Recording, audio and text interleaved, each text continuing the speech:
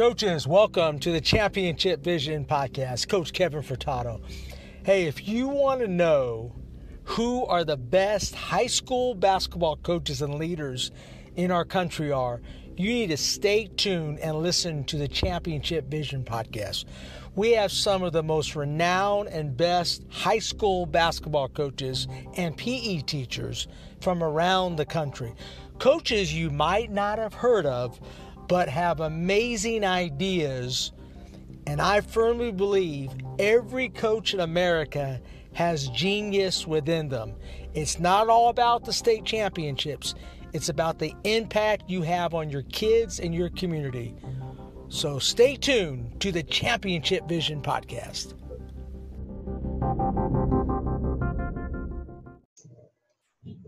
Coaches, how are you? This is Coach Kevin Furtado of the Championship Vision Podcast. Welcome to episode 216. Today we have and we have Coach Andrew Lacey. He's a head men's basketball coach at Richard Bland College of William and Mary. Andrew Lacey, who led Verina High School to the VHSL Class 5 state championship in 2018 and 3 straight state championship appearances in 2017, 18, and 19, was named men's basketball coach at Richard Bland College of William and Mary. Widely regarded as one of the top scholastic coaches in Virginia, Lacey arrives at Richard Bland following 6 seasons at Verina High School, where he built the program into a powerhouse, complying a record of 109-46, including a 51-4 mark the past 2 years. In 13 seasons as both the boys and girls scholastic head coach, Lacey has amassed a 188-101 career record, which includes 1 state championship, 2 regional championships, and 2 conference championships.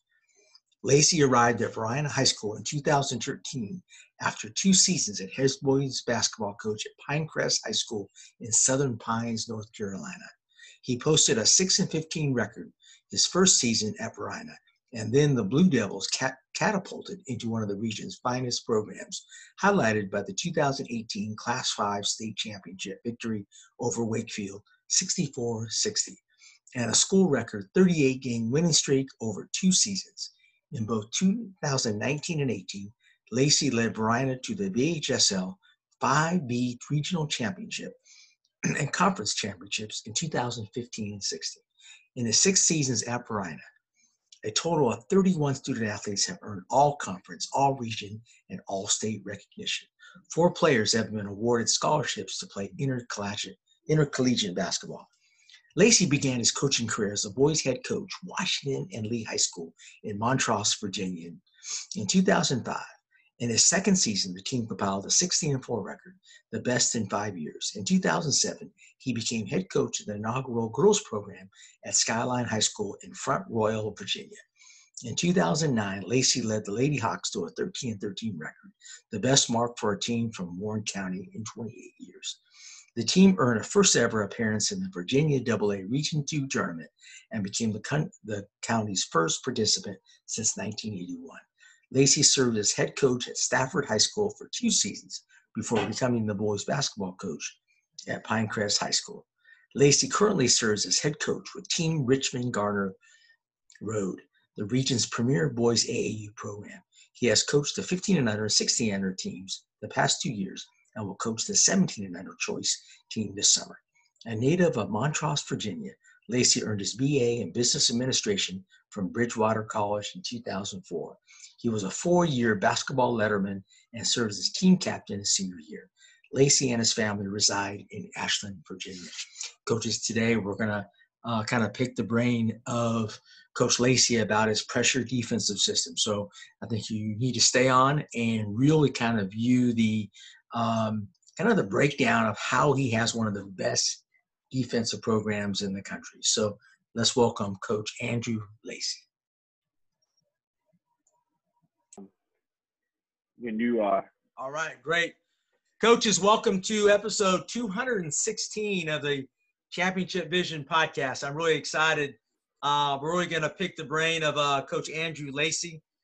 He's the head men's coach at Richard Bland College in now, is it Richard Bland of William and Mary, or is it just Richard Bland? Help me out a little bit. It is. The name is Richard Bland College of William and Mary. William and Mary. Okay. Is how they pronounce it in our name. That's great. Hey, Coach. Hey, give us a background. Talk about how you were transformed as a coach. I always like to know, how did people get into coaching? Was it from playing? Was it from coaches who taught you? Talk a little bit about you and your background. Well, coaching, I kind of stumbled into the high school game, but once I finished playing college, and my college coach would pull me to the side and like that exit interview as a senior and talking about your career there, and he had always said that I would make a good coach, and everybody has that dream to play as long as you can play, and whatnot, and I tried that. It didn't last that long, and so I got out of college. I was trying to figure out what to do, and I knew I wanted to be around the game of basketball and coach. So I went back, became a middle school teacher, and coached JV basketball for 2 years. And that was fresh out of college for 2 years. And spent 2 years as a JV coach and a varsity assistant in my hometown. And then I was blessed enough after that to become the head girls coach at a brand new high school in Virginia, just opened to help build it. So for me, I was coaching high school for 13 years, and of that 13 years, 11 of them I've been a head coach. Yeah, and you can definitely help us out, because I don't know how a lot of college coaches, they start as grad assistants. They start in the college game, but now I think it's important for coaches to start in the high school games. That's a different avenue. How you can connect to high school kids better and high school coaches, right? Even in your recruiting. It's a blessing. I'll take it a step back, Coach. I feel that probably that prerequisite a lot of times should be start out coaching girls. I think my time the 4 years I spent as a girls coach, it was instrumental to my teaching, because you teach the game so much different. Girls are gonna, you got to be very, very direct. You got to be concise and clear in what you tell, because they're going to do exactly what you tell them. Not going to really deviate from the plan, so that adjustment. Then moving over to the boys' side, coaching that you want them to do those things, but athletic ability, they want to do so many other things other than what you tell them. So you're coaching athletic ability, you're coaching the discipline. And a lot of times how you think about it, looking up, it doesn't look that way. So my teaching became better in that. And I always felt that way, that to get into college, you had the network and you had to know people that's in the college game to get you there. And it's funny because it is really not who you know, but who knows you. And once I got to the Richmond area, and I started coaching at Verona, and we built Verona up, and you started to get a steamroller, and we started to become, the kids and the assistant coaches made me who I was. But then you came into public life, and Richmond is, a metro area right here in Virginia.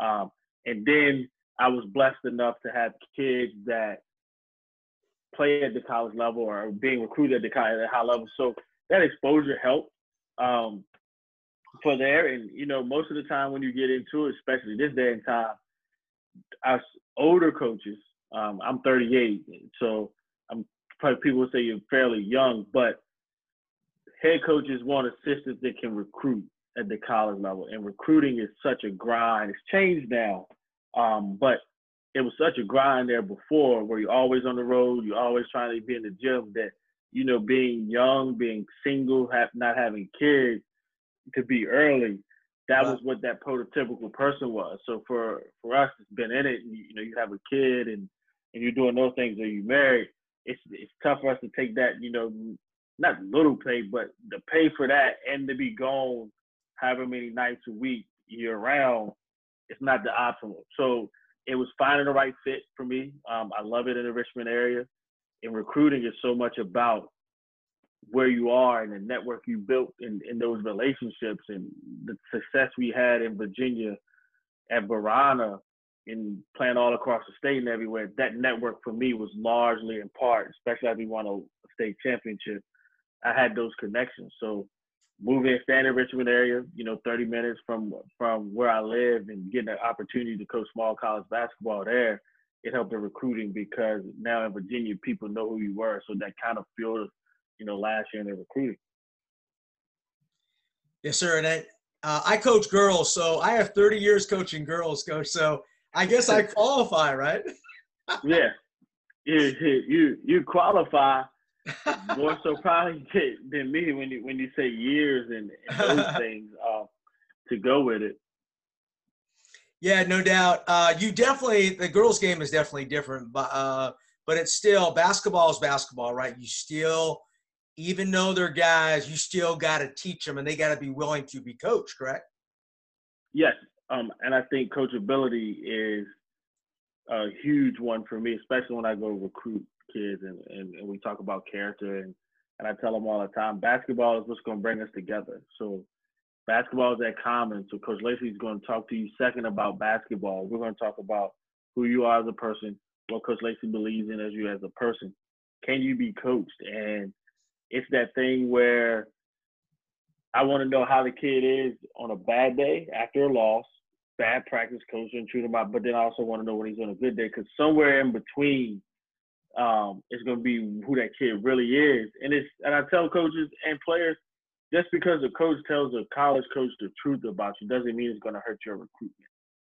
We need to know, can we deal with that kid at his lowest moment? He's not playing, he's not hitting his shot, he's far away from home. Does he want to go home? Is he going to bail? Can he be coached? Is he going to tough? Right. Those things that help us know, can we coach him through those moments? It's not a knock. It's not going to change if he can play or not. It's just on what level do we have to get on to really reach this kid and what type of kid he is. And that's what it is for me. It's the character. Can you be coached? Do you compete? The second biggest thing would be competing for me. I believe hard work and competing, playing hard, I should say, and competing are two different things to me. Kids always come to you and they tell you that I'm playing hard, and you know they're playing hard because they're sweating, but I tell you, you're not competing, because if you're competing, you're going to do what you can to get the rebound. You're going to get that stop. You're going to make the extra effort play. Just playing hard, we're going to do what we're supposed to be doing and nothing extra. So you look for all those things. That's there right now. It's a little tough to evaluate those things with kids when you're watching, doing stuff virtual and this whole pandemic thing. But you do the best that you can, and you try to make the most sound decision and evaluation that you can. Coach, I love that. I love your philosophy on what kind of kids you're looking for.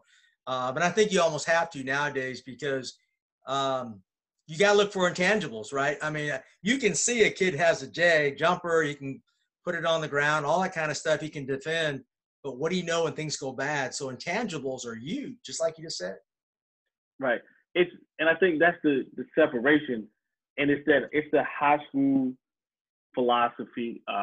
For me, in high school, you got to coach a lot of different kids. You don't necessarily get to pick and choose.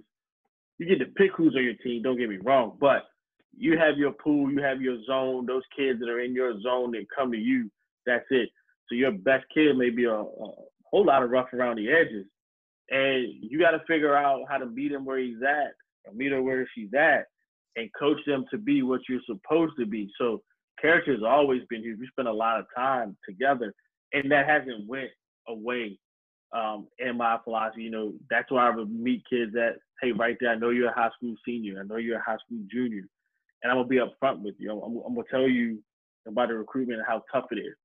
I just talked to my kids today, and I told them, I said, you're a 2-year school. I said, you need to do what you need to do and research what's going on in the 4-year schools right now with this blanketed year. And as I'm telling you this, the NJCAA comes down with their adding the extra year of eligibility. I said, because this affects you. This is your business. This now affects you. So you got to take part, and you got to know what's going on, because you're going to have to make this decision, in 2 years, what am I going to do? And schools may not be getting 2021 kids or 2022 kids. That affects you and where you go and the amount of scholarships. So I say that to say, and when I talk to recruits now, that's my conversation. It's not recruiting them to come and play at Richard Bland. That's the hindsight. It's me telling you the best source of information that I have to be as honest as I possibly can with you. to tell you what the landscape of this is and how much of an opportunity this is. Because I don't want you to go nowhere. I don't want you to come to me and regret this opportunity and it messes you up even further. But for us to ever get there, we just got to have this conversation. So I'm telling you that, Division III, or I told my kids today, there's 18 players on the college roster, not all 18 of them are scholarship players. There's an allotment, and they go through all 4 years. So kids get an extra year, it means that allotment might not be there. So don't go thinking just because ABC leaves, they could have it. ABC could be walk-ons. There's a lot of variables that are in there. And I said to him, I want to know, these advisors for these high school kids now need to advise them with the correct information, not what seems correct because on Twitter it says post-grad or JUCO or this. Advise them. We don't make decisions for the kid. I give you the information. I want you to make the decision for yourself, but you got to be able to understand the consequence of your decision. So if today you say, hey, I'm going to decommit in this environment that we're in from coming here, you need to understand that grass may not be greener. And when you decommit, college coaches are going to go somewhere else. So now you don't get nothing else. You coming back may be slim to none to get that off. And that's what they need to hear, because nobody's telling them that. They think, hey, man, I can go anywhere I want. And now when you can and the school's not calling you, not picking you up, and you really want to know why that is the case, and it's tough. Yeah, for sure. And Coach, this podcast is about what's your defensive system? You're going to teach it to us, and I'm so fortunate to be here learning. Before you do that, I coach girls, so and I have some pretty good players. What advice do you give to a young high school kid? I probably have some kids that don't know if they can play at the D1 level. Why would a kid play at the junior college level? I think there's many advantages to that to grow. Man, it's really a part of. I created this huge PowerPoint and book that I use as a presentation whenever I talk to kids, and the virtual world is great. And I bring that up because I'm always I'm an advocate for good situations. And the stigma on junior college basketball are a lot of things. One is that you need to have your grades are bad, because a lot of people watch Last Chance U, and those kids come there from a variety of backgrounds. And part of the plot of the story is they're rough around the edges, but they go on. That's one sector of junior college in the 2-year school that high can help. But it also means that you take a kid, I give you a better example. Let's take it, academics can be a kid can come there. On this team, I have kids with 3.6s on my program right now. It's not that they have bad grades. It's that when you really think about it, Coach, think about last year. Stephen F. Austin played Duke. Mm-hmm. Stephen F. Austin beat Duke. They beat Duke, and 7 of the top 8 players that touched the floor were junior college players. Sure. So those guys came in, they're older. So when you think of the progression that you would take as a freshman in a college program, situations vary. So some people may play more, but you're not playing a whole lot as a freshman. You're going to play a little bit more as a sophomore. But because coaches build on programs and they want to build a program, you're not going to really play a whole lot unless you're that stud freshman there until your junior and senior year. By then, when you look at the freshman year, the transfer portal, and a ton of kids that transfer because they don't play as much as they want, and they feel they don't develop, because nobody wants to develop right now. Kids just want to play. Right. So at junior college, you get a chance to play immediately for 2 years, and then you're playing at the college level. So when you leave and you're playing in a college system, you're getting away training, you're playing against others, now you're much more ready. So when you D1s and D2s, everybody has their own recruit model. Some coaches recruit all JUCO players because they're older and they want to win now. Some coaches don't touch them because they want to build it, however it goes. So that's my first one is, if I'm evaluating you, I want to evaluate you against the level of competition in which you're going to have to play at for me. And you can be a post-grad kid and you can be 19, but if you're 19 playing against 17-year-olds, I can't really gauge it, because sooner or later that's going to equal itself out. So I expect you to do it. So junior college gives you an opportunity multiple ways Kids transfer from a Division I and get around sitting a year, they come JUCO. So now you're going to play a college level, deep, the scholarship kid night in and night out as a freshman, and they come there. Or you have. I mean, we played kids in our league, and I had to show up my freshmen that are playing at St. John's, who's going to play it for Penny Hardaway at Memphis, and they were in our league. We had to play them 3 times, and I'm like, these assistants come to watch you play. They get on there, they watch. They're evaluating you play against high level competition, so you get a chance to develop. You obviously, if you're not strong academic, it's a grind, coach. I don't think it gets communicated enough to kids about the grind. If somebody's helping pay for your education, it's borderline your job. It is. So we get allotment of hours a week to do basketball stuff. You're gonna lift 6 a.m. regardless if you want to or not. You're gonna work out, do your individual skill development. You're gonna have team workout. You're gonna go to class. You're gonna do treatment. You're gonna do study hall. You're gonna do all those things all way, and then you got to do that, and you got to travel, and everybody's not ready for that. Everybody's not. It takes an adjustment to see if you want to get ready for it. So it gives you a chance to figure out, hey, is this what I want to do? Right. Because when you get there, there's no turning back. So you see it fall off. So junior college gives you 2 years to develop your game, get stronger in academics. It also gives you a chance to figure out, hey, what level do I really want to be at? And don't just see, hey, I want to be on TV. I want to be D1. Everybody's not D1. There's some really, really good programs that are D2 and D3 have kids that recruit kids above their level, and that's how they become successful.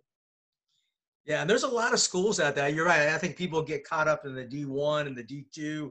And I tell you, the D3, man, there's some great basketball at the Division III level. I know schools right here close to us in Atlanta, Emory, all those schools, those kids can ball, man. I mean, they're getting a great education. Let's not forget they're getting prepared for life.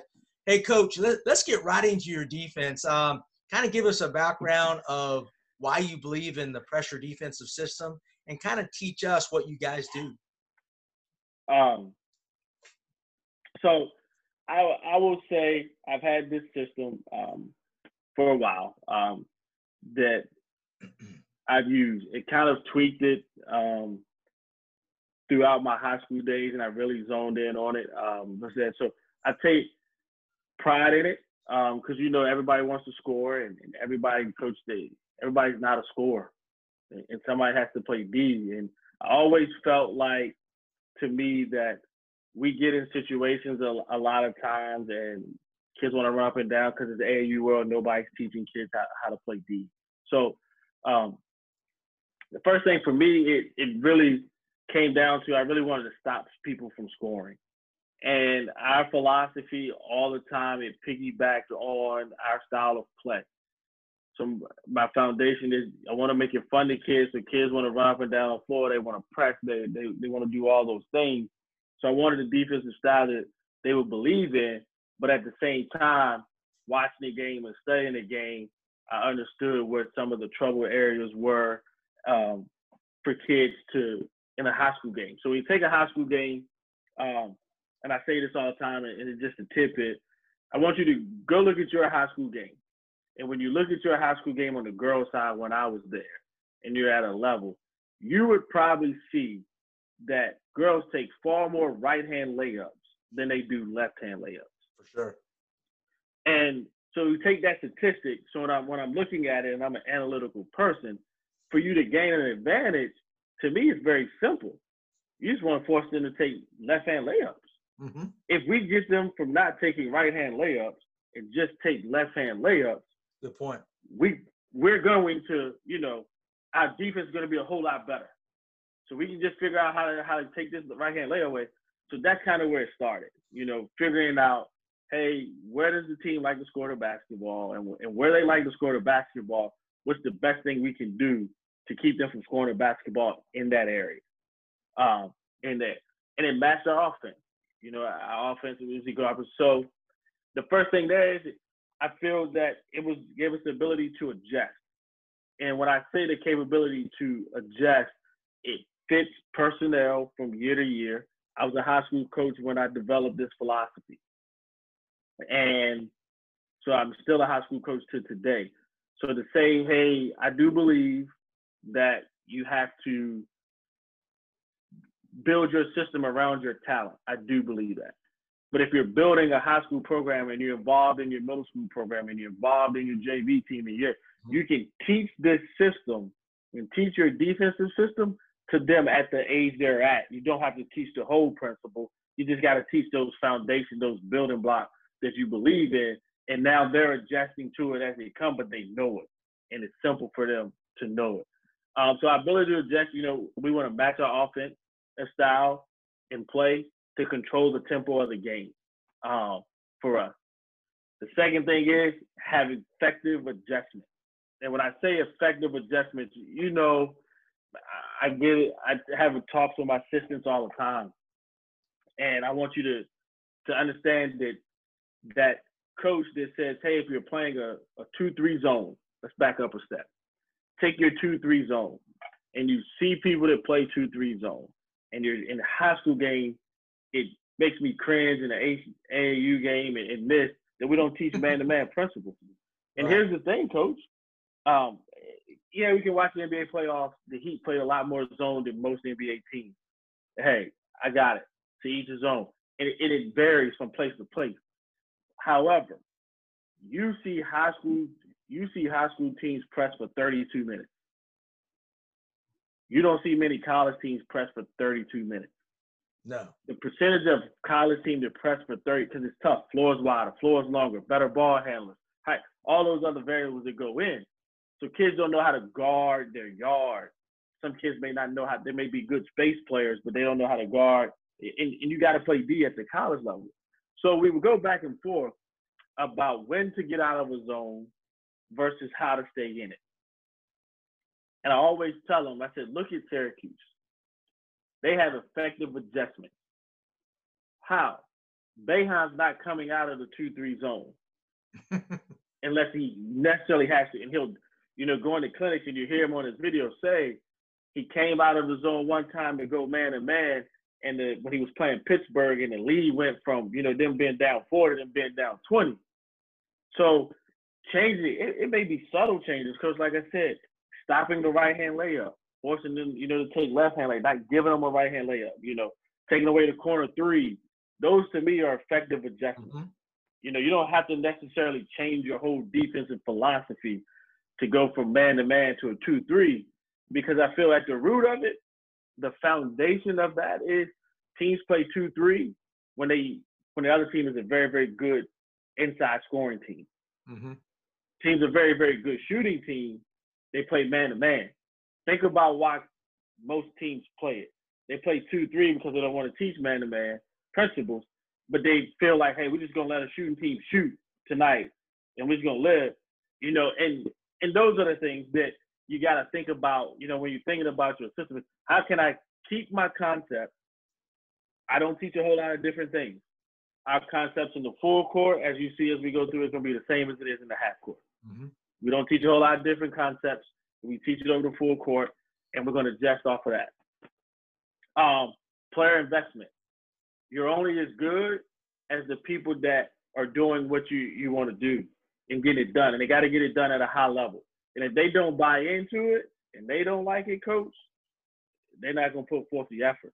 So you gotta praise those things. So how we got player invested in it in the beginning of our practice from high school to date, the first 80% of our practice on the defensive side. And how we structured it with assistants and people watching, it was very unique. I have an offensive coordinator and I have a defensive coordinator. And my defensive coordinator is not different. It's very different than what you would think. They just watch the defense the whole practice. They have no offensive responsibilities, kind of like the football model. Offensive coordinator watches. So for a whole practice, for a whole game, and through film, I have one coach. He has a assistant dedicated to just watching that. Right. And we're coaching it every single time. Rotations and stuff that we discuss, as we go through. So my major points of emphasis that we really focus on, the first thing is the ball scores. So each player got to have vision on the ball. They got to see, the old school pistols, ball you, man. Mm-hmm. And we keep that. We emphasize it every day. I'll preface this to say, you're not going to hear anything or see anything in this PowerPoint that was, if you go back to when basketball started, it wasn't a principle that was there. Because I don't think the game changes because the players and the athletes we have changed the game. But the principles and fundamentals that were built upon, those things doesn't change. I just don't think they get emphasized enough, and it depends on what you emphasize. So we still teach ball you, man. Our goal is this.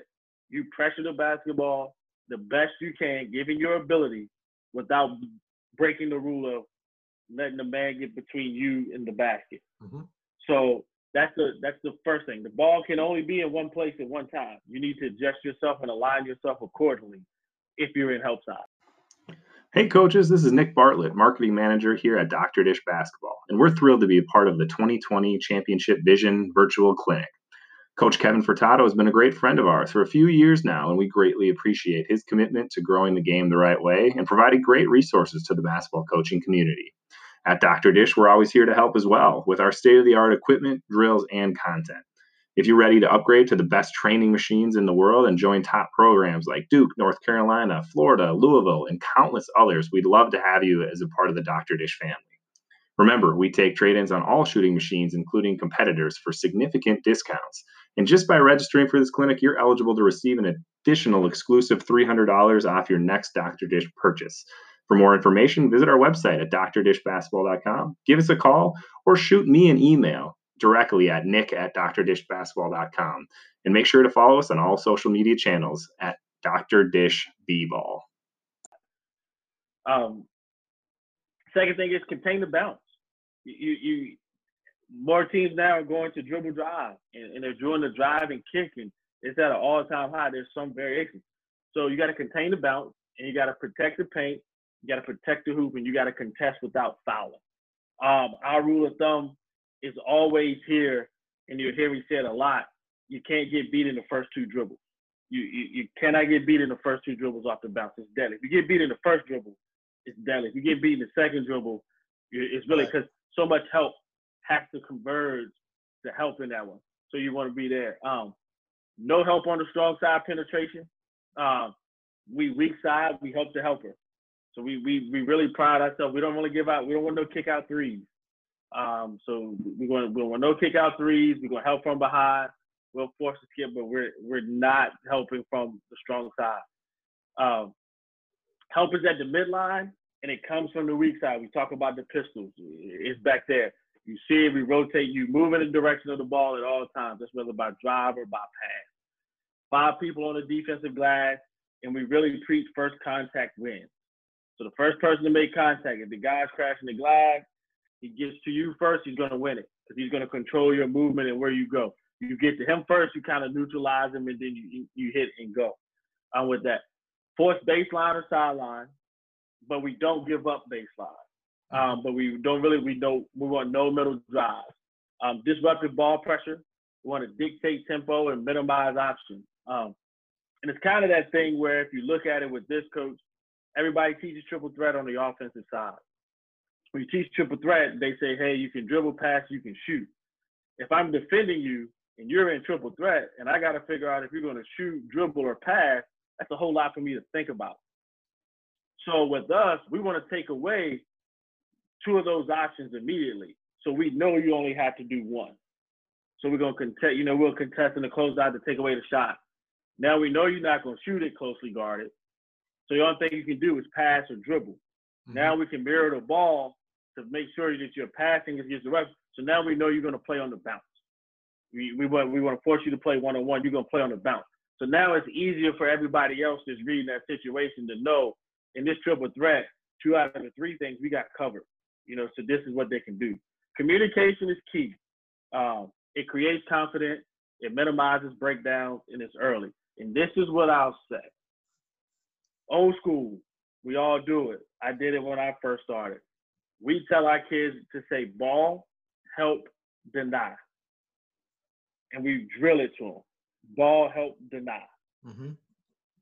If I told you as you're driving the car, right, left, straight, would you be an effective driver?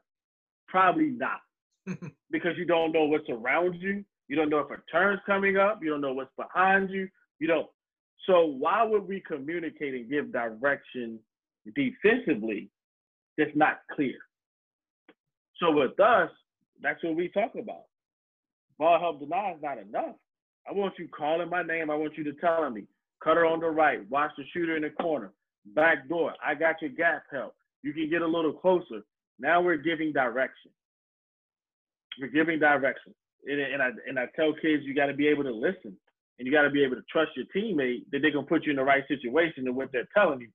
Because from behind you, you can't see from behind you. Somebody's telling you to do something behind you, you just got to react accordingly. Rotational awareness. Help the helper move on the pass. I'm big on this.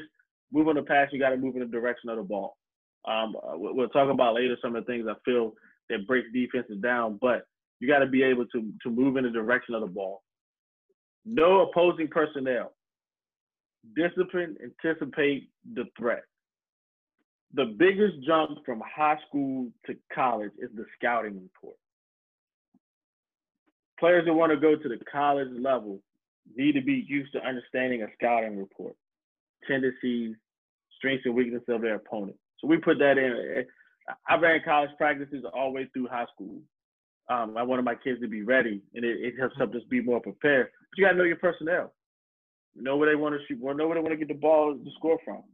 You know, it's good if they can be a shooter, but can they shoot it off the jump? You know, are they a set shooter? Are they shooting off the bounce? You know, do they drive right to go to do a layup? Do they drive to the left and shoot the pull up? You got to know those things, because those are going to help you make your adjustments versus trying to get out of your defense and do all those other things. No time, score, and foul count. Because you can play more aggressively if you got fouls to give.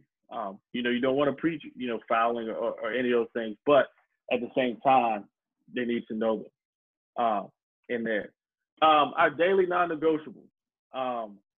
We talk about defense every day and all the time. So our daily non-negotiables is transition defense. We're not giving up anything early, and we're not trying to give up no layups at all. And we work on converting and building our defense that way. Defending the ball in the open court and defending it in the half court. We always talk about you got to get it out of the highway. You got to get it out of the middle of the road, and you got to get it to a side. Not pinning it to a side, you just got to get it contained so we can build our defense behind you in that direction. Proper and effective closeouts, we preach daily. We start our practice with it. We talk about help and recover. That was in there. And I think most people, if you look at high school kids, they want to hug their man, and they want to be close. So they're always in recover, then help, and you're always going to get beat. Because for us, our position is our help. So we're going to get in help first, and we're going to recover. The lowest percentage shot in the game is a 3. So if you're taking a low percentage shot and we're contesting it, I like our chances, because we're going to clean up everything inside. We want to keep you out of the paint, but we don't want to go to recover to try to get to get the help from our man and then go back, because now we're in chase mode. Post defense is huge. We want no paint touches. So for us, when I say no paint touches, coach, I mean no paint touches. And I let our kids know what that means. We don't want layups getting in the paint. We don't want no 2 foot in the paint with a kick out. That goes for throwing the ball in the post box. You don't necessarily got a front, you got a 3-quarter, but you got to fight like a mad person not to let the ball get in there. Affecting shots of all kinds, head fakes, jump shots, whatever the case may be. We want to affect shots without fouling. Blocking out and rebounding are our next keys to being a solid defensive team. So our daily principles that we preach, like I say, it's going to be nothing out of the sort. We want to win all defensive hustle plays, dive on the floor, 50-50 balls. We're going to communicate with our teammates. We're going to sprint back to defense with a vision. We build a wall every possession towards the ball. We'll close out to affect the shot and anticipate dribble drives. We keep balanced stance and alert footwork at all times. And most of that, coach, is technique. These things are technique-based versus principle-based. We really coach technique. And I go back to the balanced stance. You know, you see those kids that really get down in the defensive stand, and they get wide and they smack the floor and they get their arms out and they get their hands out and they becoming long, most of them can't move because their feet are too far away from their body. True. You know, and you attack that. And so we tell our kids, you know, you want to be an athletic stance, your feet should be underneath your shoulders, underneath your armpits, so you can move. Mm-hmm. You got to be able to move and be active. And, you know, it's that. And then we say your stance. What I found out in high school, if the kid stops moving their feet and their hands, they become disengaged on defense because their brain shuts down. So we always want to talk about talking active hands, moving your hands, because as long as something of your body moves, you're still engaged in that moment. So we really coach that side. Jump to the ball when it's passed, you know, force things to come back. Once your man gives it up, you're supporting your teammates, you know. Help side defender must know what their purpose is in that one. Keep the ball out of the post box. Affect all shots and take it personal. We give up no layups. And every player without exception must block out for us. So our teaching point that we teach with this, they said this was a great picture. I chose this picture when we were talking about closeout because I think this is a model for us. Is you notice here in this picture, he's got the high hand. He's got his hands are wide. They say he's down. He's bent. That was there. So we're affecting the shot right now. He's affecting the pass right now. The only thing number 20 can do in this situation is what? Play on the bounce. Right. And if he's playing on the bounce, you can kind of see there's not much come to help us peel there to him.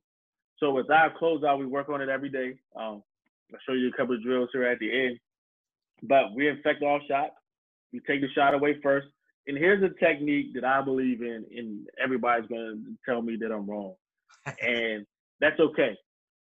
You know, this is that high hand closeout. Do we put one hand up? Or which hand do we put up? Or do we put both hands up? And whatnot? And whatnot. And it's debatable. And it's to whatever you believe. This is just my philosophy. My philosophy on that is this, coach. If you were offensively teaching your player to play one-on-one out of triple threat, you're teaching that player to attack the hot foot. If I'm teaching you to attack the hot foot, and I'm telling you can't look down at the floor because you got to see who's coming, you're technically going to teach the hot hand. Because if I put my left hand up on the closeout, by the dynamics of how our bodies are built, my left foot's going to be higher than my right. Right. So now I'm going to attack. Think about the closeout and the person goes in the out. You forcing baseline, you force them to the sideline, the person catching, they drive middle. You're like, oh my God, we can't stop the middle. So we teach throw both hands. So if I throw both hands and I go toe to toe, I can guard you either way. Okay. I can guard you either way. And when we teach that, when to guard either way, hand checking has become at a hard time. They're trying to clean the game up. I know that. And if you have officials that listen to this podcast, I hope they don't officiate Richard Bland because they may get me for this. But you don't see fouls called with the chest. You see hand checks called with the hands. You see the pushing called with the hands. So with this closeout, when we talk about don't get beat in the first dribble and no blow-bys, on your first dribble, our kids are going to chest you up. Put hands high, and we're going to body you up with a chest. And then when you cross over, you make your counter move, we're going to chest that move up too. Now, by the time you take away their dominant move and you take away their counter, what are they going to do? They're going to pass the ball. You've won the battle. So we really preach this all the time. We throw the ball out. We work on the closeout. We handle the jab step. We give them 2 feet. We give them 2 steps. I give you 2 full steps. Why do I give you 2 full steps?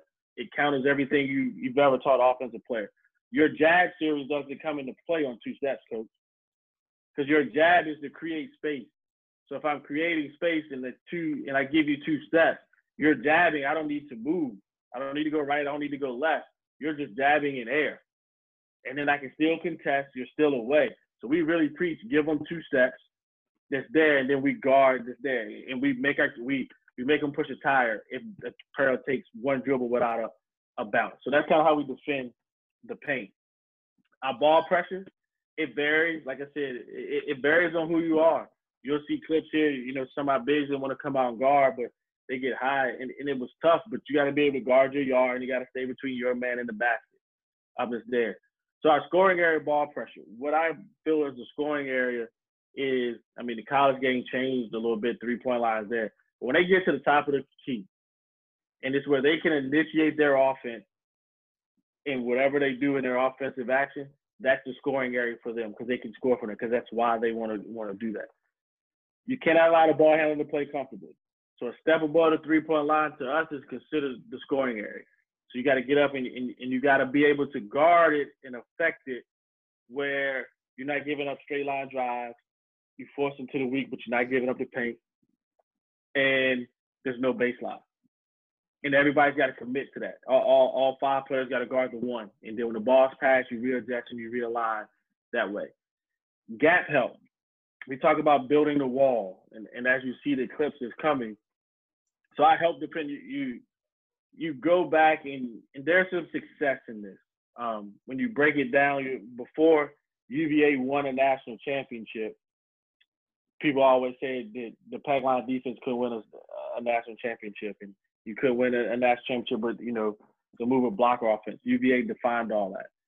Duke won it with years with help get in the gap. So you don't always got to be pressure and denying. You have to make it tough for the other team to score, and you really got to figure out how they want to score the ball. And when you figure out how they want to score it, you got to figure out what action do they use to get those shots. And those are the actions that you got to defend and teach your kids how to defend and adjust from. So for us, the 4 players not guarding the ball, they got their toes on the 3-point line, but they're not outside of it. So you can say, Coach, that's a pack line principle.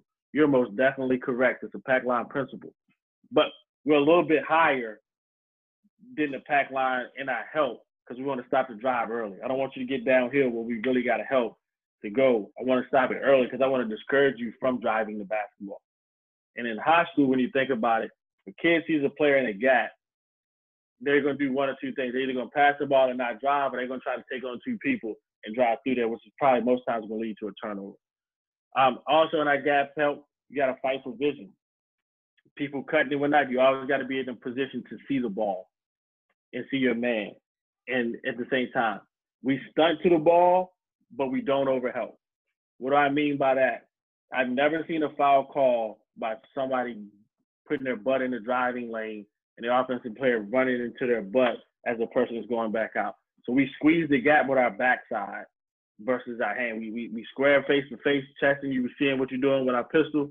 But when you drive in there, we squeeze the gaps with our backside so we can still see our man and point to the ball that goes there. Mm-hmm. Hope that makes sense. Yeah. Sure. Recovery, your position is your help. So you should start and help, and the only thing you would have to do is recover. I never want you to go try to stop the drive and then go back to get your person. I want you to start and help, and then I want you to recover on the pass. The only guy that's outside of the 3-point line is the one that's guarding the ball. So we talk about jump to the ball. When the ball is passed, everybody moves in the direction of the ball. You force what happens. So you take away face because I force you to go behind. I redirect you. There's somebody picking you up to understand where we're going. So we jump to the gap. We really work on it in our shell drill. We tell kids sprint to the gap. Don't sprint to your man, sprint to the gap. And if you sprint to the gap, then go to your man, you get a lot of steals because you're playing the gap. You're standing in the gap, so you don't have to figure out what the person is doing, but you're going to move to your man. Now in help mode, you're supporting your teammate. So our defense is staples. This is where we really pride ourselves on, and our opponents not doing any of these things. I say it's a perfect case scenario, but not scoring easy baskets in transition. We really work on that in our circle transition drill and getting teams out there of not giving up layups in there or open corner threes in transition. Not getting beat off the dribble. Build a wall, no baseline, no paint. That's really talking about don't get beat in the first 2 dribbles. Not giving up second shots. 5 guys is, gang rebounding is what we look for. Problems defensively. If you go back and you watch your defensive film from a course of a season or a game, you're going to zone in on a couple of areas during a couple of times that you could probably get better. The first thing is people get stretched. Defense gets stretched. You got guys or girls in your defense, and they starting to wander away, and they start to expose. Like, this happens when you get tired. Players get tired on the floor. They start to become disengaged, and And now you got wider driving lanes, or the team goes on a run and they're really shooting a three. So now they're shooting a three ball at a high rate and making it. Now you're trying to close out and overcompensate for shooting a three, and gaps are getting exposed. So being stretched is a huge problem. We really preach not to get stretched. Poor closeout. It gets blow-bys. You know, they close out too fast and they overrun the person. They drive right by them. You get your hands down. Let people shoot the shot in rhythm. Another reason that gets beat. Going for fakes, jab, shot fakes. So we sit on the pivot foot. That's our 2-foot rule. We give you 2 feet. So we're gonna sit down. We're gonna really teach our kids not to go for fakes.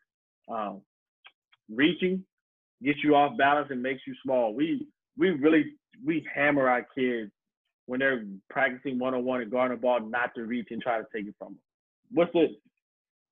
High school, they get away with it sometimes because they get somebody that shouldn't be handling the basketball. At the college level, for the most part, everybody can handle the basketball well enough not to lose the basketball. So reaching is not really going to do anything for you at this level other than get you beat and allow somebody to go around you. So we want to be wide. If I recruit you to be 6'6" with a wingspan of 6'9", I don't need you reaching to become 6'4". Mm-hmm. I want you to be a whole 6'9" and guard multiple positions. So we want you to spread out in that one. Being too low in gaps, meaning, you know, we're allowing the drive to start, allowing them to dictate to us, so we want to be higher to help there. Being late on closeouts, being late in rotations, being late to trap splits, they can pass out of it. Silent. Voice gets you a head start. Wakes up sleeping defenders, can intimidate, no talk, no play. Voice, like I said, the more engaged you are, especially at the high school, the more in tune they are. They're fine. You just got to keep them engaged. Offensive rebounding gets you beat. And most time it gets you beat, Coach, in offensive rebounding, to me, is because defense has kept you in rotation. Right. We believe if we can keep our defense set, and playing with the shot clock helps, if we can keep our defensive set, keep certain people in certain areas, we're going to win the rebounding battle, and we'll eliminate. So how we break it down and how we teach it, we do these things every day. You got to work these areas every day. We film it. We talk about it with our kids. You start it with individuals. You break it down. You tell them why. And I see a whole lot of coaches that have one pressing concept and how they do teaching the full court, and they go on the back end is this. I always feel this. What you do on the front end of your defense, you got to do on the back end. You got to preach those same things on the back end. You can't tell kids to get up and really pressure the ball and allow blow-by dribbles in the full court because you're trying to pressure and pick up the tempo. Then try to tell them to keep the ball out of the paint in the half court. You're teaching them too many different things, and it's not consistent. So, you know, it's going there. So we teach the same thing. Contain, pressure and contain is what we say. We want to pressure, but we want to contain them. So we work on transition defense every day. And we build it up, starting 1-on-1, 2-on-2, 3-on-3, 4-on-4. We do all those things every day. We talk about our own ball defense, live on the catch, and we playing in those scoring areas, the wing, the top of the key, and the corner. Why is that so important to me? Because you defend all three of those positions differently. And all your kids are going to be in those positions at some point in time, and they need to know how to guard the ball. Our guards need to know how to defend in the post. There's a chance you might have to get yourself down there and understand how to work. You just got to fight. We talk about closeouts. You know, we name them Rondo, Kobe, Ray Allen. We got the shooter. We got the all-around player. We got the driver. So we close out in the live play. We really stress and work our pick-and-roll defense that was there. We do a lot of different things with pick-and-roll. And how we defend it depends on what teams want to do out of it. So we work on the pick-and-roll on the side. We work on the top one, and we work on the flat side. Everybody does it. We teach post defense. We play one-on-one in the post. We're going to front, three-quarter, or we're going to trap the post. We rarely ever trap it at our level. It was there. We kind of teach you to get play behind and ball up. True story here. In high school, I was so naive. I had a lot of size when I was at Verona and we were winning that we fronted everything in high school. Right. And when teams would shoot, because we had so much size, when they would shoot it, we get the rebound. When I got to the college level, I was teaching front the post, and we were struggling to rebound defensively. Yeah. Because my bigs were now on the backside of your bigs, and they were out rebounding to get a putback. So I quickly changed and said, hey, look, we we three-quartering this, but to the baseline side, and that's kind of what we went with. So we weren't giving up second chance baskets. So that's that thing where you got to be able to adjust. You got to know what you're doing, and you really got to be in tune to statistics where you're getting beat. We talk about how we defend the high post flash, taking away the jump shot into the drive. We work on rebounding 1-on-0, 1-on-1, 2 versus 2, 4 versus 4, and then rebounding in transition. And the reason why I say that, and I say, hey, we get more practice time, my high school practice coach would go start at 6 o'clock, and then we'll go to 8:30. Well, technically, film started at 5:30. We get the floor at 6, and they would go to 8:30. And we covered all facets of the game. Offensive, this is just our defense, but we covered all facets of the game. And in order for us to do that, we couldn't teach 90 different things. We couldn't have a flavor of the week defensively. We had to commit to this is what we're going to do, and we're going to teach the sound and the basics of how we're going to do this, and we're going to be really, really good at it. We're not going to try to be good at a whole lot. We're going to be really, really good at this. People scout, so you're not going to get around. You're not going to be able to come up with flavor of the week and throw this brand new defense out there. There's only so many things you can do on defense. Right. And it's all been done before. So somebody's going to have the playbook for it. You just got to be really good at what you do that way. Our shell drill, we talk about fighting for vision, jumping to the ball, screening in the when you're scrambling around, talk about getting screened out in a scramble mode, what we do in there, getting defensive stops is what we pre. Situations, how we're going to protect the lead, how we're going to defend when we were protecting the lead, what's the stats we're not going to give up. Think about this, chart this stat. They changed it for how we line up on free throws so many times. And when you can leave on the release or when it hits the rim. And they're always trying to give the defensive team an advantage. That they don't give up because the statistics show that some offensive team can rebound the ball off a free throw. You're not boxing out the shooter. You don't pinch down on one side, whatever it is. So we talk about it. So we practice that situation to go into there. You know, how to hold a lead up 3 points and shorten the clock. You know, we up 3, what we're going to do to shorten the clock. That way, if you're down 3, you know, if you're down 2, you know, how do you shorten the clock in those things to play? You know, out of bounds underneath, and the team needs a 2 or they need a 3 with 4.4 seconds. You know, all those things we talk about, and we teach them. We don't spend a lot of time on them, but you got to put them. You got to put that in your ear to the kid, and you practice those situations. So when you get in the game, you're triggering their memory to say, "Oh man, I remember we did this that day," and it's not brand new. How many times do we get in a game, coach, and you make an adjustment, and you drop something brand new that your kids never seen before, and then they look at you like, "Huh?" and you want to go out there. So we practice this, maybe not all the time, every day in late game, but I expose you to it, and we spend time on it. So now when I'm sitting in a huddle in this late game situation, now I just say, hey, remember that day in practice when we were doing this? And instantly everybody remembers it. Now we're talking about how we're going to do it and execute it. You save your time out. You save your time in the timeout. You're being much more productive because you're not trying to draw up this great play. So you should I say that in the offense, you should practice your end of the game stuff in practice and don't deviate from it. Right. You know, practice it every single day so the kids know it like clockwork, and don't get in there trying to think you need to have this great X and O play. No, something you already do every day that your kids are comfortable with can work just fine. You just got to teach them. Sometimes you just got to get it done. So our building blocks day to day, we're going to build on our owner ball defense. This is day to day. We start every day after stretching with one-on-one full court. That's head on ball, containing the ball in overflow, moving your feet, forcing the guy to turn. Then we go to our closeouts live, and we go closeouts into one-on-one. Then we go pick and roll defense.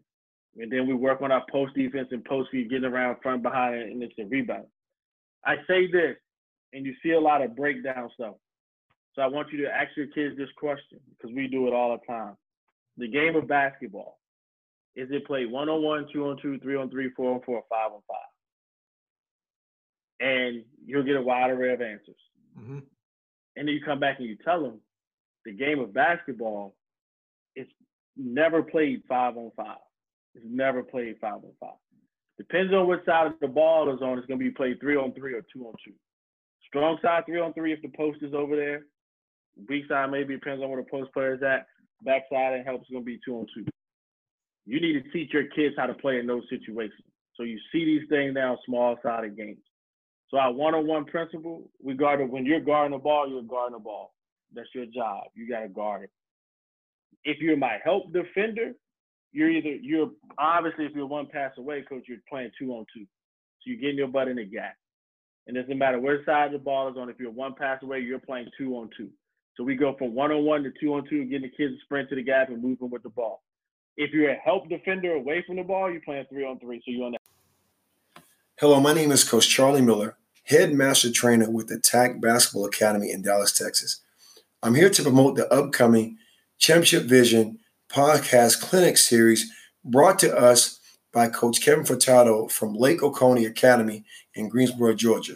Coach Furtado is a well-respected, sought-after coach and found other coaches like him to share their best practices and secrets to success with players, parents, and teams. The clinic will provide 2 types of virtual clinics: lecture style via Zoomcast and on-court instructions with coaches and players. Again, my name is Coach Charlie Miller from Attack Basketball Academy, where we work with kids from 3rd grade through high school in a positive and growth-oriented atmosphere that promotes a whole-body approach to well-being. Our programs are designed not only to improve your child's ability on the court, but also to teach him or her valuable skills that will serve them throughout their lives. Help line. That's it. It's the game.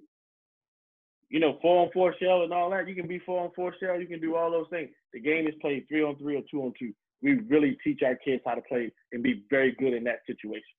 And those are the principles we call on. Hey, what do you do when you're playing 2-on-2? Coach, I get to the gap. Right. So get to the gap. If you're guarding the ball, you guard the ball. You don't have to worry about gap help. So we really teach that. And you kind of see it right here on the next one. Transition deep. We play 3-on-3 shell. We play 4-on-4 shell. We play 5-on-4 shell. We put this stuff in the full court and the half court because our principles don't change. And we bring pressure on the front side to slow down clock, to control the tempo, to put the ball where I want the ball to go. And in that, high school is easy to do that. High school is easy for us to put the basketball where we want the basketball to go to help. It's tough at college because so many other factors that go into play. So we're in our team, we talk about screening actions. We work on a different action every day. Everybody runs some version of the flex, coach. If you don't know how to defend the flex, that's on the coach. It's not the kids you get in the game. All offenses, you passing and cutting and you down. If you set a pin down and somebody curls off of it, that's a version of the flex. It just don't look like it, but so many variations of how people run it. So you got the flex, you got the 1-4 high, you got the Carolina T. You have all those situations that we use. So we practice and we talk about them, and we do 3-on-3 with the screening and how to fight through it and to get visions and how we're going to handle it. Here we go here. To me, these are the actions that we see a lot of just in the game of basketball. You see the old Carolina T game, cross screen, down screen. And if you're trying to practice this 2 days before you play them in high school, it's not going to work for you. Right. Unless you got better players. So when my kids used to hate this at Verona, for sure. And now, when we got able to have out of season practice in the state of Virginia, kids are so used to playing open gym, just come in, running and playing. We practice. And this is our time to do the breakdown drills. So in our preseason leading up to now, even with my guys now, we're in groups of 4. This is what they work on. They're working on how to defend a pin down screen and how to defend, because that's when I have to teach it. So when we get in the season, it's less teaching. I'm jogging your memory of how we do it. I want to build proper habits. The stagger screens when you're running the shooters off there in the wheel, UCLA screens with the back. We work on all of this. How you handling the dribble drive, how you handling the weave, how you handling the pass and cut to the ball side corner. We work on all of this throughout our practice plan over weeks. We may spin action, and then why? Because you're going to see that action at some point in time during your season. So you need in the off season to develop that plan of, hey, when I get my kids in here, these are the most seen actions. These are the ones we want to rep the most in our league, because that's your goal, is to win the league in high school or win the state. So what are the actions those teams, the top teams, are doing? Those are what I need to defend. So you break it down in shell, 4-on-4 shell. That's your old-fashioned pass to get to the spot. Very elementary there. Then 4-on-4 defending actions. We talking about pin down screen, pass, cut through, whatever action is. Just making sure you get to the right position. Make sure you're closing out.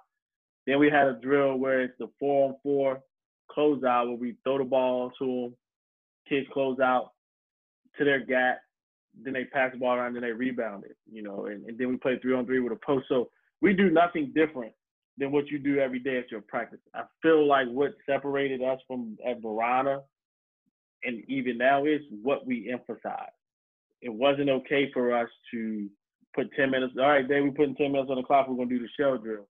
I don't really care how the shell drill look, but at the end of the 10 minutes, I'm going to move on to the next drill. Our shell drill, coach, could take 20, 30 minutes, but we're going to do it until we get it right. And we're going to do it until it's done at the level that I needed it done. And if we got to X some out of practice that day, guess what we're Xing? We're nixing offense. Why? Because they all want to play offense. They all want to shoot the basketball. So I don't have to worry about getting them in practice. So our practice offense was at the end.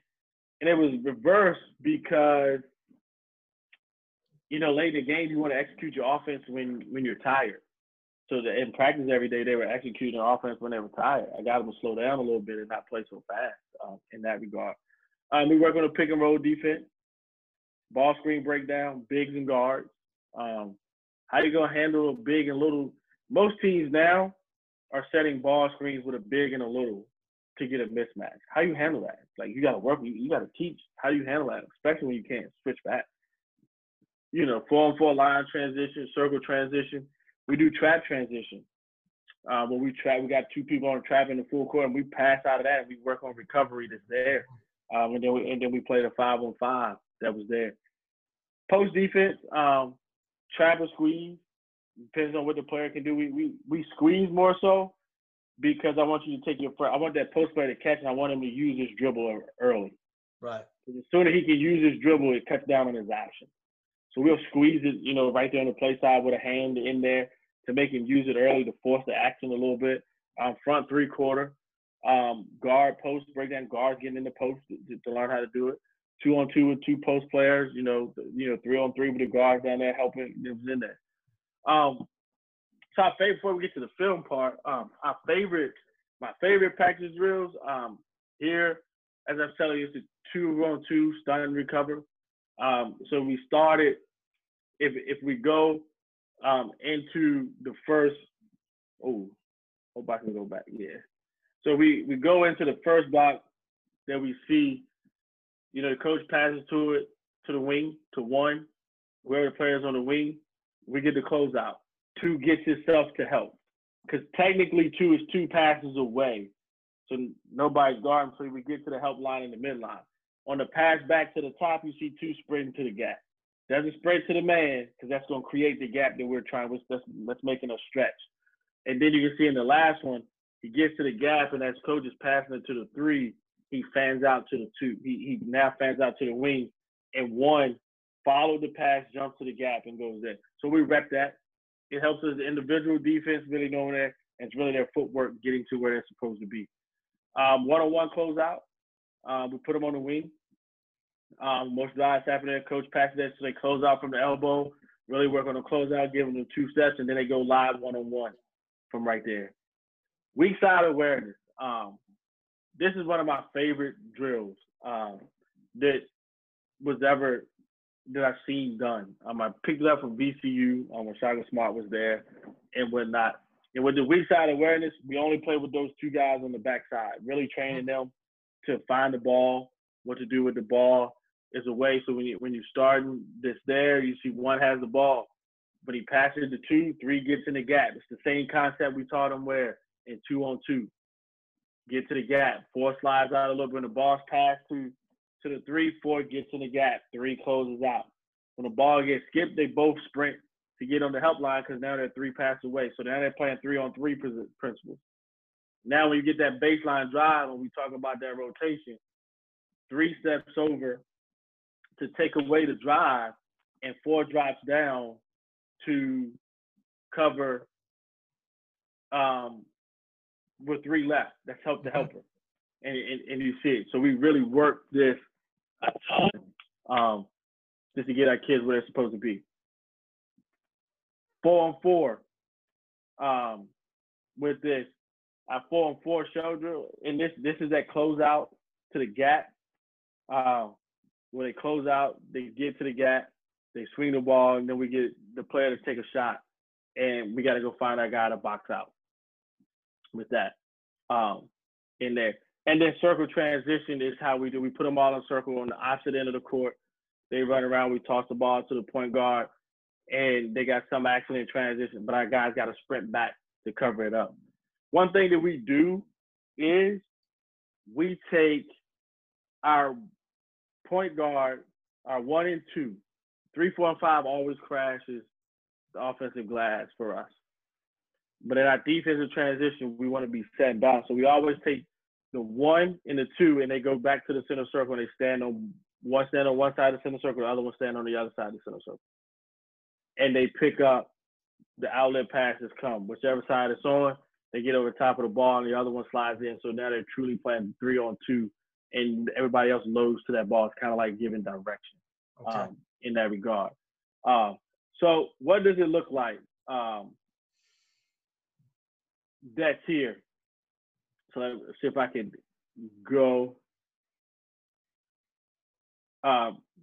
here. So got a couple clips. That's here. Can you see those, Coach? I can, yeah. It's not up yet, but I can see it. Yeah, it's working. All right. Gotcha. So here, so for us, we want to control tempo. And I did this in high school with you really want to force to get a 10-second call.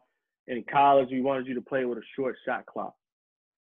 So we wanted to get you close to 20 seconds getting across as we possibly can. So it kind of helped our defense out on the backside as best we can. So here we're going to talk about some of the principles. You can see now that this guy's guarding the ball. That's his job. This guy here is in help. You know, and these other two here, yes, it's a 2-2-1 look, but we play man-to-man. Now ball goes there. You can see everybody move in the direction of the ball. He's starting to slide. He's got an open stance down here at the bottom. Too much, but you can see now he's in help. He's on there. He's on the help line. The same principles we teach in the half court. This looks really, really good. Ball goes back around. You see everybody moving in the direction of the ball, and that's what we are. We got it controlled. You can see everybody peel. You can see close out. And you can see moving. And we rep this every day. It's not by happenstance that. And all those guys on the floor, except for one, are freshmen. They were first-year college players. And you see us, you know, we come out with a rebound. So here we go in transition. You can kind of see us load to the ball. You can see the 1 and 2. Now they got it contained. Now we're really working gap principles and where we're going and moving in the direction of the ball. And they force a jump shot. Coming again, like I said, we find you got to get the ball covered first. And the person guarding the ball makes everybody else, because now everybody else knows who they have to cover and who's open and where we got to go. Coach, are you trying to trap and rotate out of your press, or it's just I guess at the college level, you just kind of, you know, work the shot clock. Is that right? Well, it's a couple triggers that we have that we do. So we talk about trapping the turn. So we're gonna trap you if you don't see us coming, and we're gonna trap you if you pick your ball up. If you pick the ball up here, we got some clips and you'll see it. If you pick the ball up right in here, we're really gonna get you in that regard. All right, this is right. So that was it there. Let's see here. Go back to, here we go. Coach, you were just asking about it. It's that the other ones would really show you our how it looks in the half court. But here, we got the possession. Now you can kind of see different action. You can see them 3-quarter on there. They get to the gap. We handle certain actions differently, but you can see the closeout. You can kind of see we try to keep rebounding coverage the best we can. So here, kid hits it. He gets it contained. Like I said, the top guys are playing 2-on-2. And there you go. Yes, Right. It's a bad one. It's a flip. When you watch it, he turned his back. He got to a dead zone. Kids in the great help side, we're always going to give up the skip. And our big kid back here, we're always going to give it up. Controversial call here. I feel like he double dribbled, which was a turnover. And, they got it. But, hey, we forced a shot on the backside. We forced 2 misses, quick early in there. We picked the tempo up, It went from them playing slow to, under control. We picked the tempo up a little bit, and it's all discipline. We really want to be disciplined. You can kind of see them talk and point to where they're supposed to be, and everybody slides to the ball. Like I said, you pick it up. And like I said, it's not complex at what we do, Coach. It's very simple, but it's tough when it's disciplined because kids don't know what to do when it's not chaotic. They struck. So here we are guarding a bounce. You give up a long 3 in transition this early. We win those type of possessions for us that was there. Like I said, here we go. Everybody's moving in. And to talk about adjustments, if you watch this game, a simple adjustment was, I think, the possession before. This guy streaked through the middle and nobody was around him. Now you can see where his kid has now gotten in there to take this away. He's going to force the skip because we can recover from the skip. Right. Yeah, right. You get those air passes. Like, it works out. He guards the drive. There was a great one there. We talk about the kids working. See if I can go back to this clip. We talk about the kids working the chest up and taking the drive away. This kid really did a good job. He put his hands high. He didn't let him turn the corner on the drive. So as you come here, you see him guard the ball, guard it. You see his hands go up. Right. Now he's affected. He just affected the shot and he got the miss. We take that possession. Those are and that comes from us doing this every day. Like I said, these guys are freshmen that are getting it done. Here, like I said, they got it contained and nobody's reaching and everybody's disciplined. It really gives teams a fit. There's the 2 feet. They understand how to handle certain actions.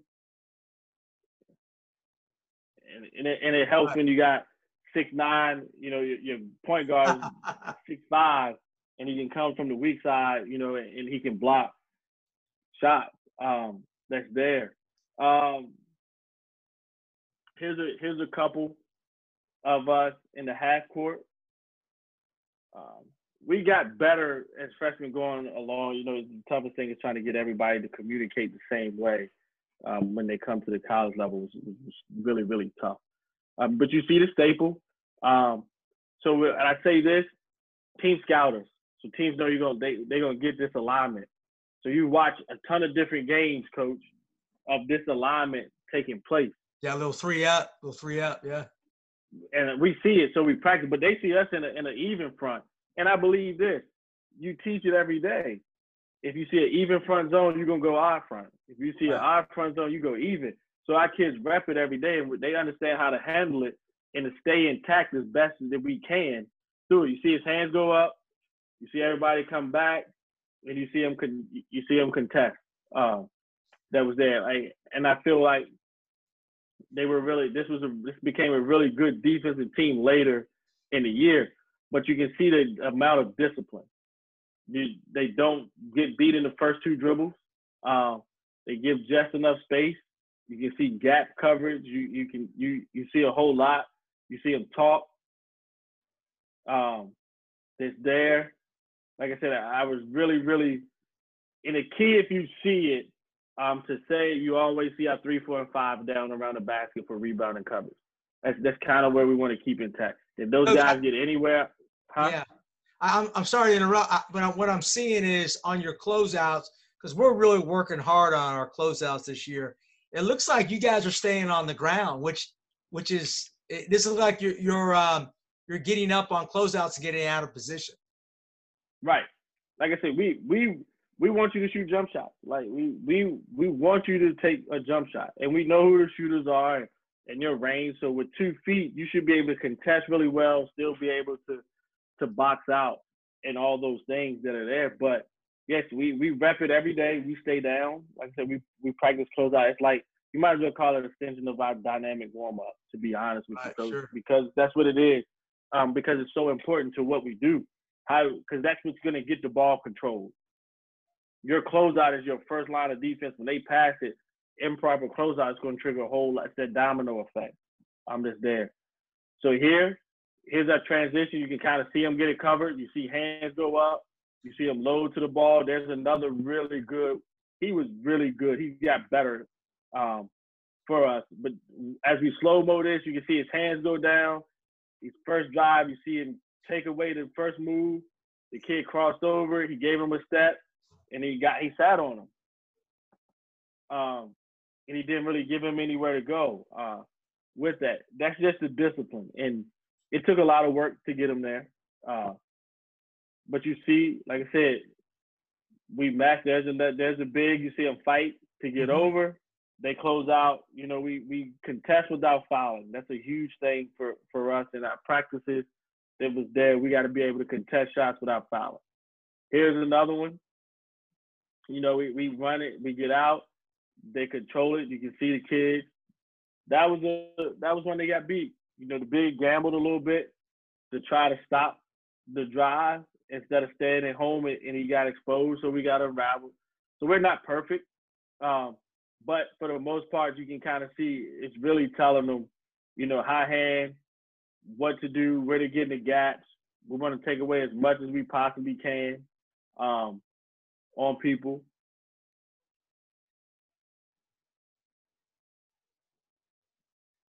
Yep. And like I said, it always helps when you got somebody on the backside, Coach, that is a tremendous, and he's going to play at Virginia Union this year. So that really helps us a lot. But nonetheless, Coach, that's really all that that we have. Like I said, I encourage the people that's listening. I did write a book about it.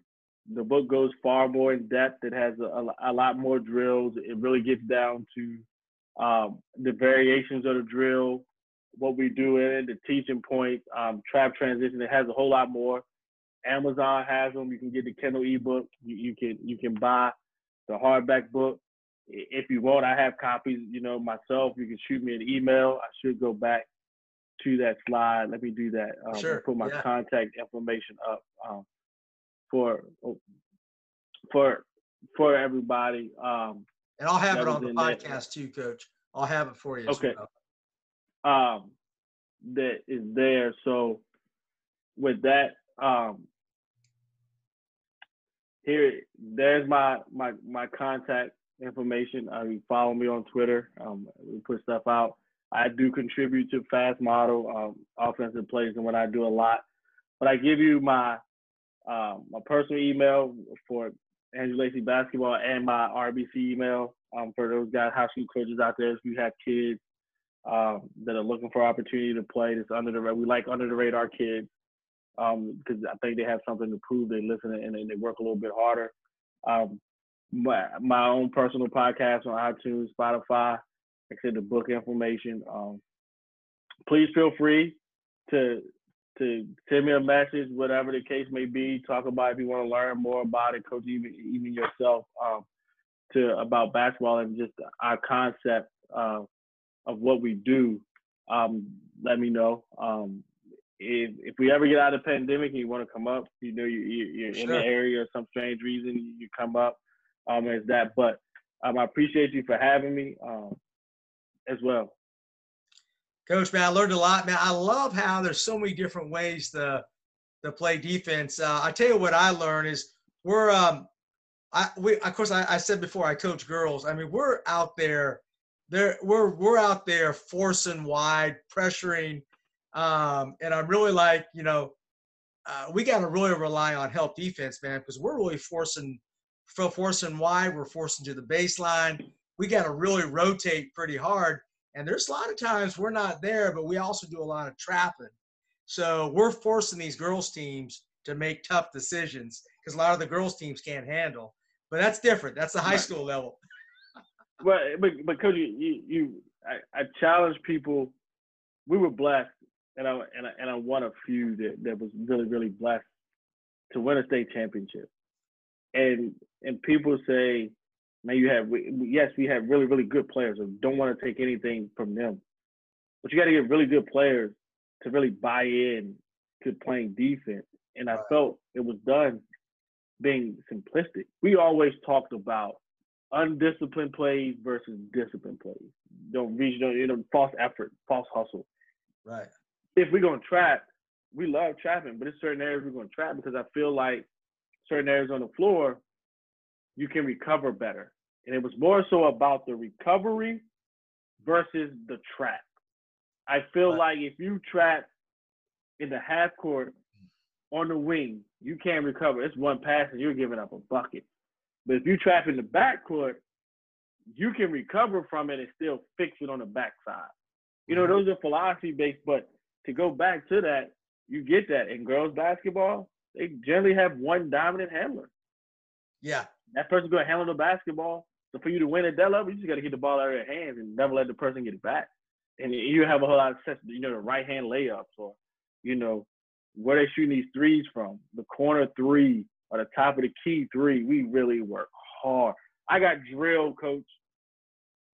It's a team in our league. It's a drive and kick that Carl copied of us. And they shoot a ton of threes, and they kids shoot them really, really well.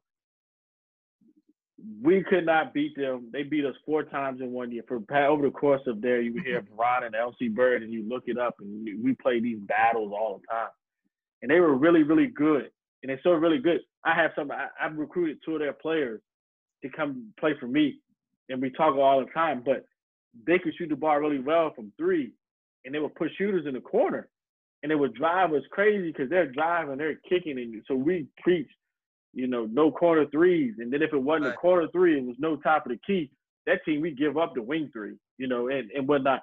So it changes and what you're willing to live with. But it was just, it's a tough one. And like you said, there's no right way. One night is going to be one thing, and then the next night is going to be something different. I just don't believe you need a flavor of the week to say, hey, I'm playing 2 games this week. I'm going to play this team and this defense, and then on Friday night, I'm going to play this team and this defense.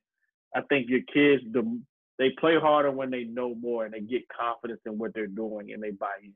And then you can get creative to do whatever you want to do with that. Yeah, do what you do, right? But you do have, like you said, you better practice those situations, those defensive situations, but you got to do what you do. I totally agree with that, Coach.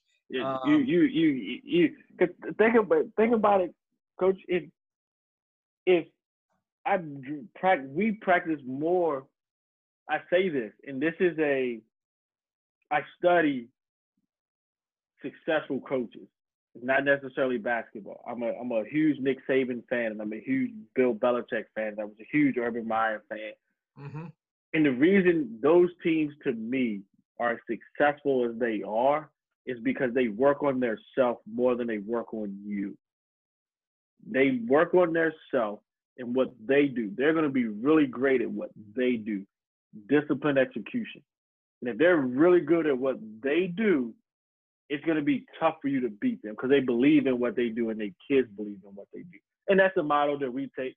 We're going to do a small thing. We're going to be really, really good at it. And we're going to rep it until you get tired of it. And then we're probably going to rep it some more. But you're going to come in every day. We're going to know the drill going to be the same, but our points of emphasis are going to change. It's still going to be the same shell drill, but today we may be emphasizing ball screen. That's kind of how we get the variety. But you're still going to see the 4-on-4 shell. Then we're going to go back to the old one. But everything's a building. We teach it and break down, but that's. Coach, thank you so much. I know I learned a lot. I definitely want to get your book, and I definitely want to listen to your podcast. So I'm looking forward to connecting more with you. So I really appreciate it. I learned a lot to help us this year, but also I learned a lot about your program. And you're just a great up-and-coming coach, man. I know you're going to be somewhere sometime, man. I know you're doing great where you are right now. But you got a great mind for the game. I appreciate you joining me. Thank you for having me, and definitely, Kevin. If we have contact information and whatnot, so we can deal with email. If you shoot me an email, and whatnot, and a mailing address, man, I'll mail you. I'll mail you a book, and whatnot, so we can communicate, set that up through there. You probably get it a lot faster than dealing with Amazon right now with all that's going on. I just ordered some camp balls for my little kids, and I'm still waiting. Yeah, that's what I say. Yeah, so with that, when they hear this, if you shoot me an email, I have 20 copies of it myself personally, and we can figure out how to get it to the people that want it, that listen to this. You shoot me an email, and we'll figure it out. As well as for you, Kevin, just shoot me your mailing address, and I'll make sure I get that out. And I'm positive you'll get it before you get it from Amazon. Yeah, and I'll definitely promote. I love promoting coaches and what they do. So, Coach, thank you so much. I really appreciate you joining me, and thank you, man. I wish you the best. Thank you, and same to you. All right, take care, Coach. And I'll plan. I got some kids that we're recruiting in Georgia, around that Atlanta area. So I'll pull up your schedule and definitely try to check you out when I make it to town. Yeah, I'll send you my schedule, Coach. Absolutely. We got a good little girls team, man. You'll be shocked at this little school we have. Right, I will do. Looking forward to it. All right. Thanks, Coach. Uh-huh.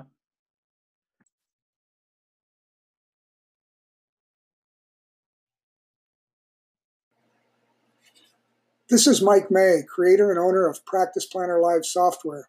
I'm excited about partnering with Kevin Furtado and Championship Vision podcasts.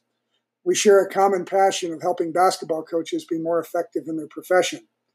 With over 26 years of basketball coaching experience, I created Practice Planner Live with the purpose of saving coaches valuable time in creating efficient and effective practice plans. John Wooden once said, "If you fail to prepare, you prepare to fail."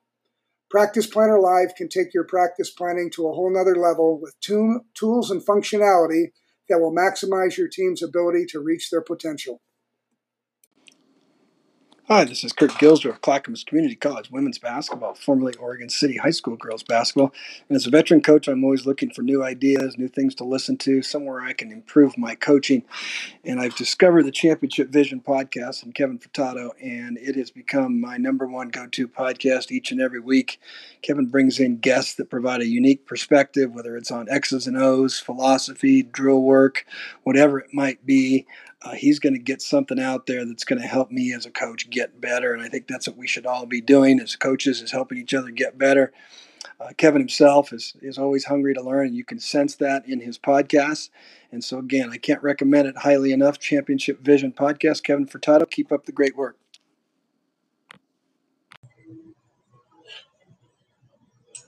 Coaches, hello. This is Coach Kevin Furtado. I am the director and founder of Championship Vision Podcast. We are doing our first annual Championship Vision Podcast Clinic Series. The clinic series is a one-of-a-kind basketball coaching instructional clinic. We will have the best high school basketball coaches in the country sharing their secrets to their success of their programs. We'll have two types of virtual clinics, lecture and on-court instructional. Both of these will be done to provide you the best instructional resources to improve your basketball program. The lecture series will be a Zoomcast instructional program done with the highest of integrity. We will have the best high school basketball coaches in the country giving detailed analysis of their programs. The on-court instruction. This will be recorded videos of specific basketball topics done on court from some of the best high school basketball coaches in America. They will be conducting drills and skills for their players in an on-court instructional setting. All of these great coaches are first class. They are all nationally ranked coaches and programs. The clinics will be available on October 30th, 2020. You can purchase anytime before that date.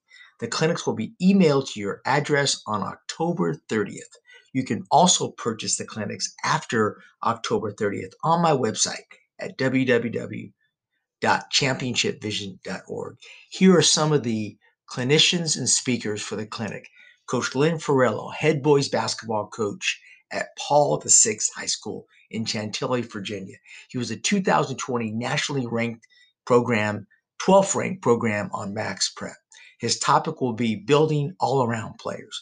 Coach Tim Hayworth, head boys basketball coach at Mayo High School in Louisville, Kentucky, four-time Kentucky State champions.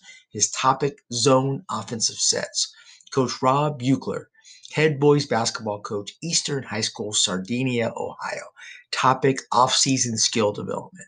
Coach Jerry Finkbeiner, former Utah State, Oral Roberts, and Southern Nazarene University women's basketball coach.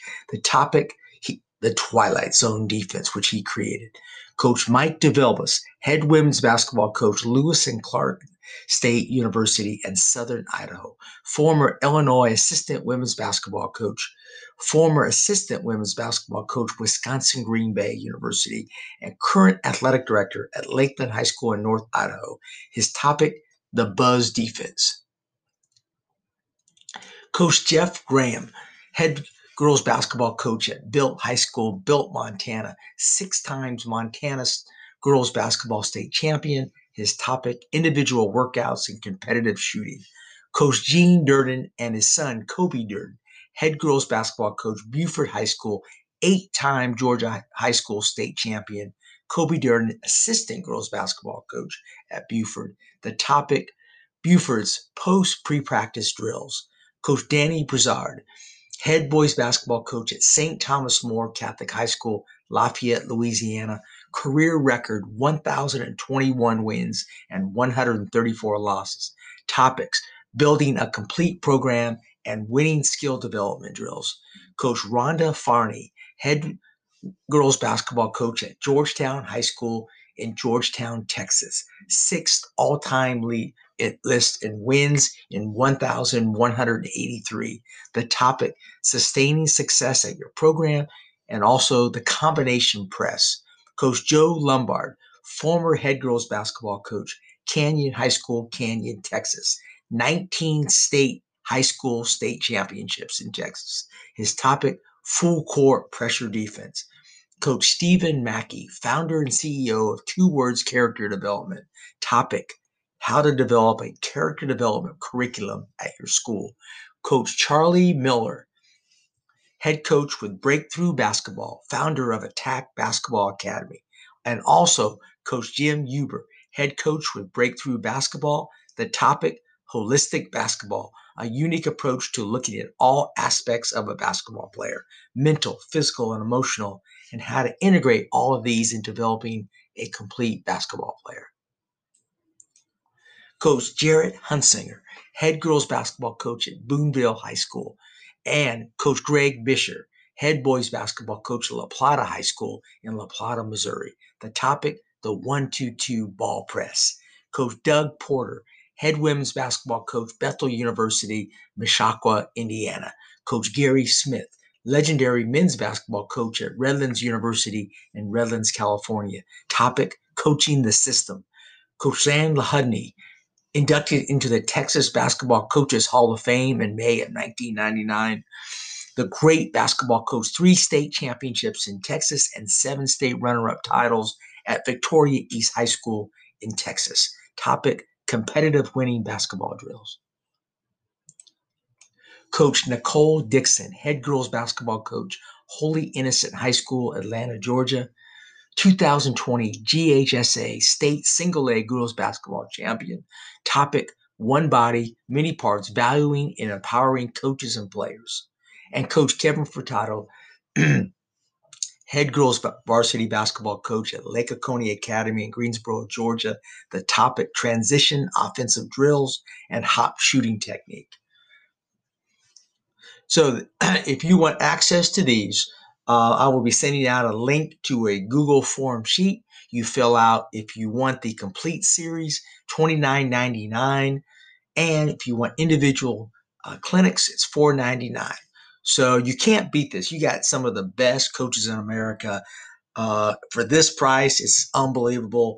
All Zoom clinics, all recorded clinics for you to view. So, hey, I'm looking forward to having you guys contact me. You can contact me at my email address at furtadok57@gmail.com, or you can call me at 478-461-4403. The Championship Vision Podcast Clinic Series. Stay tuned.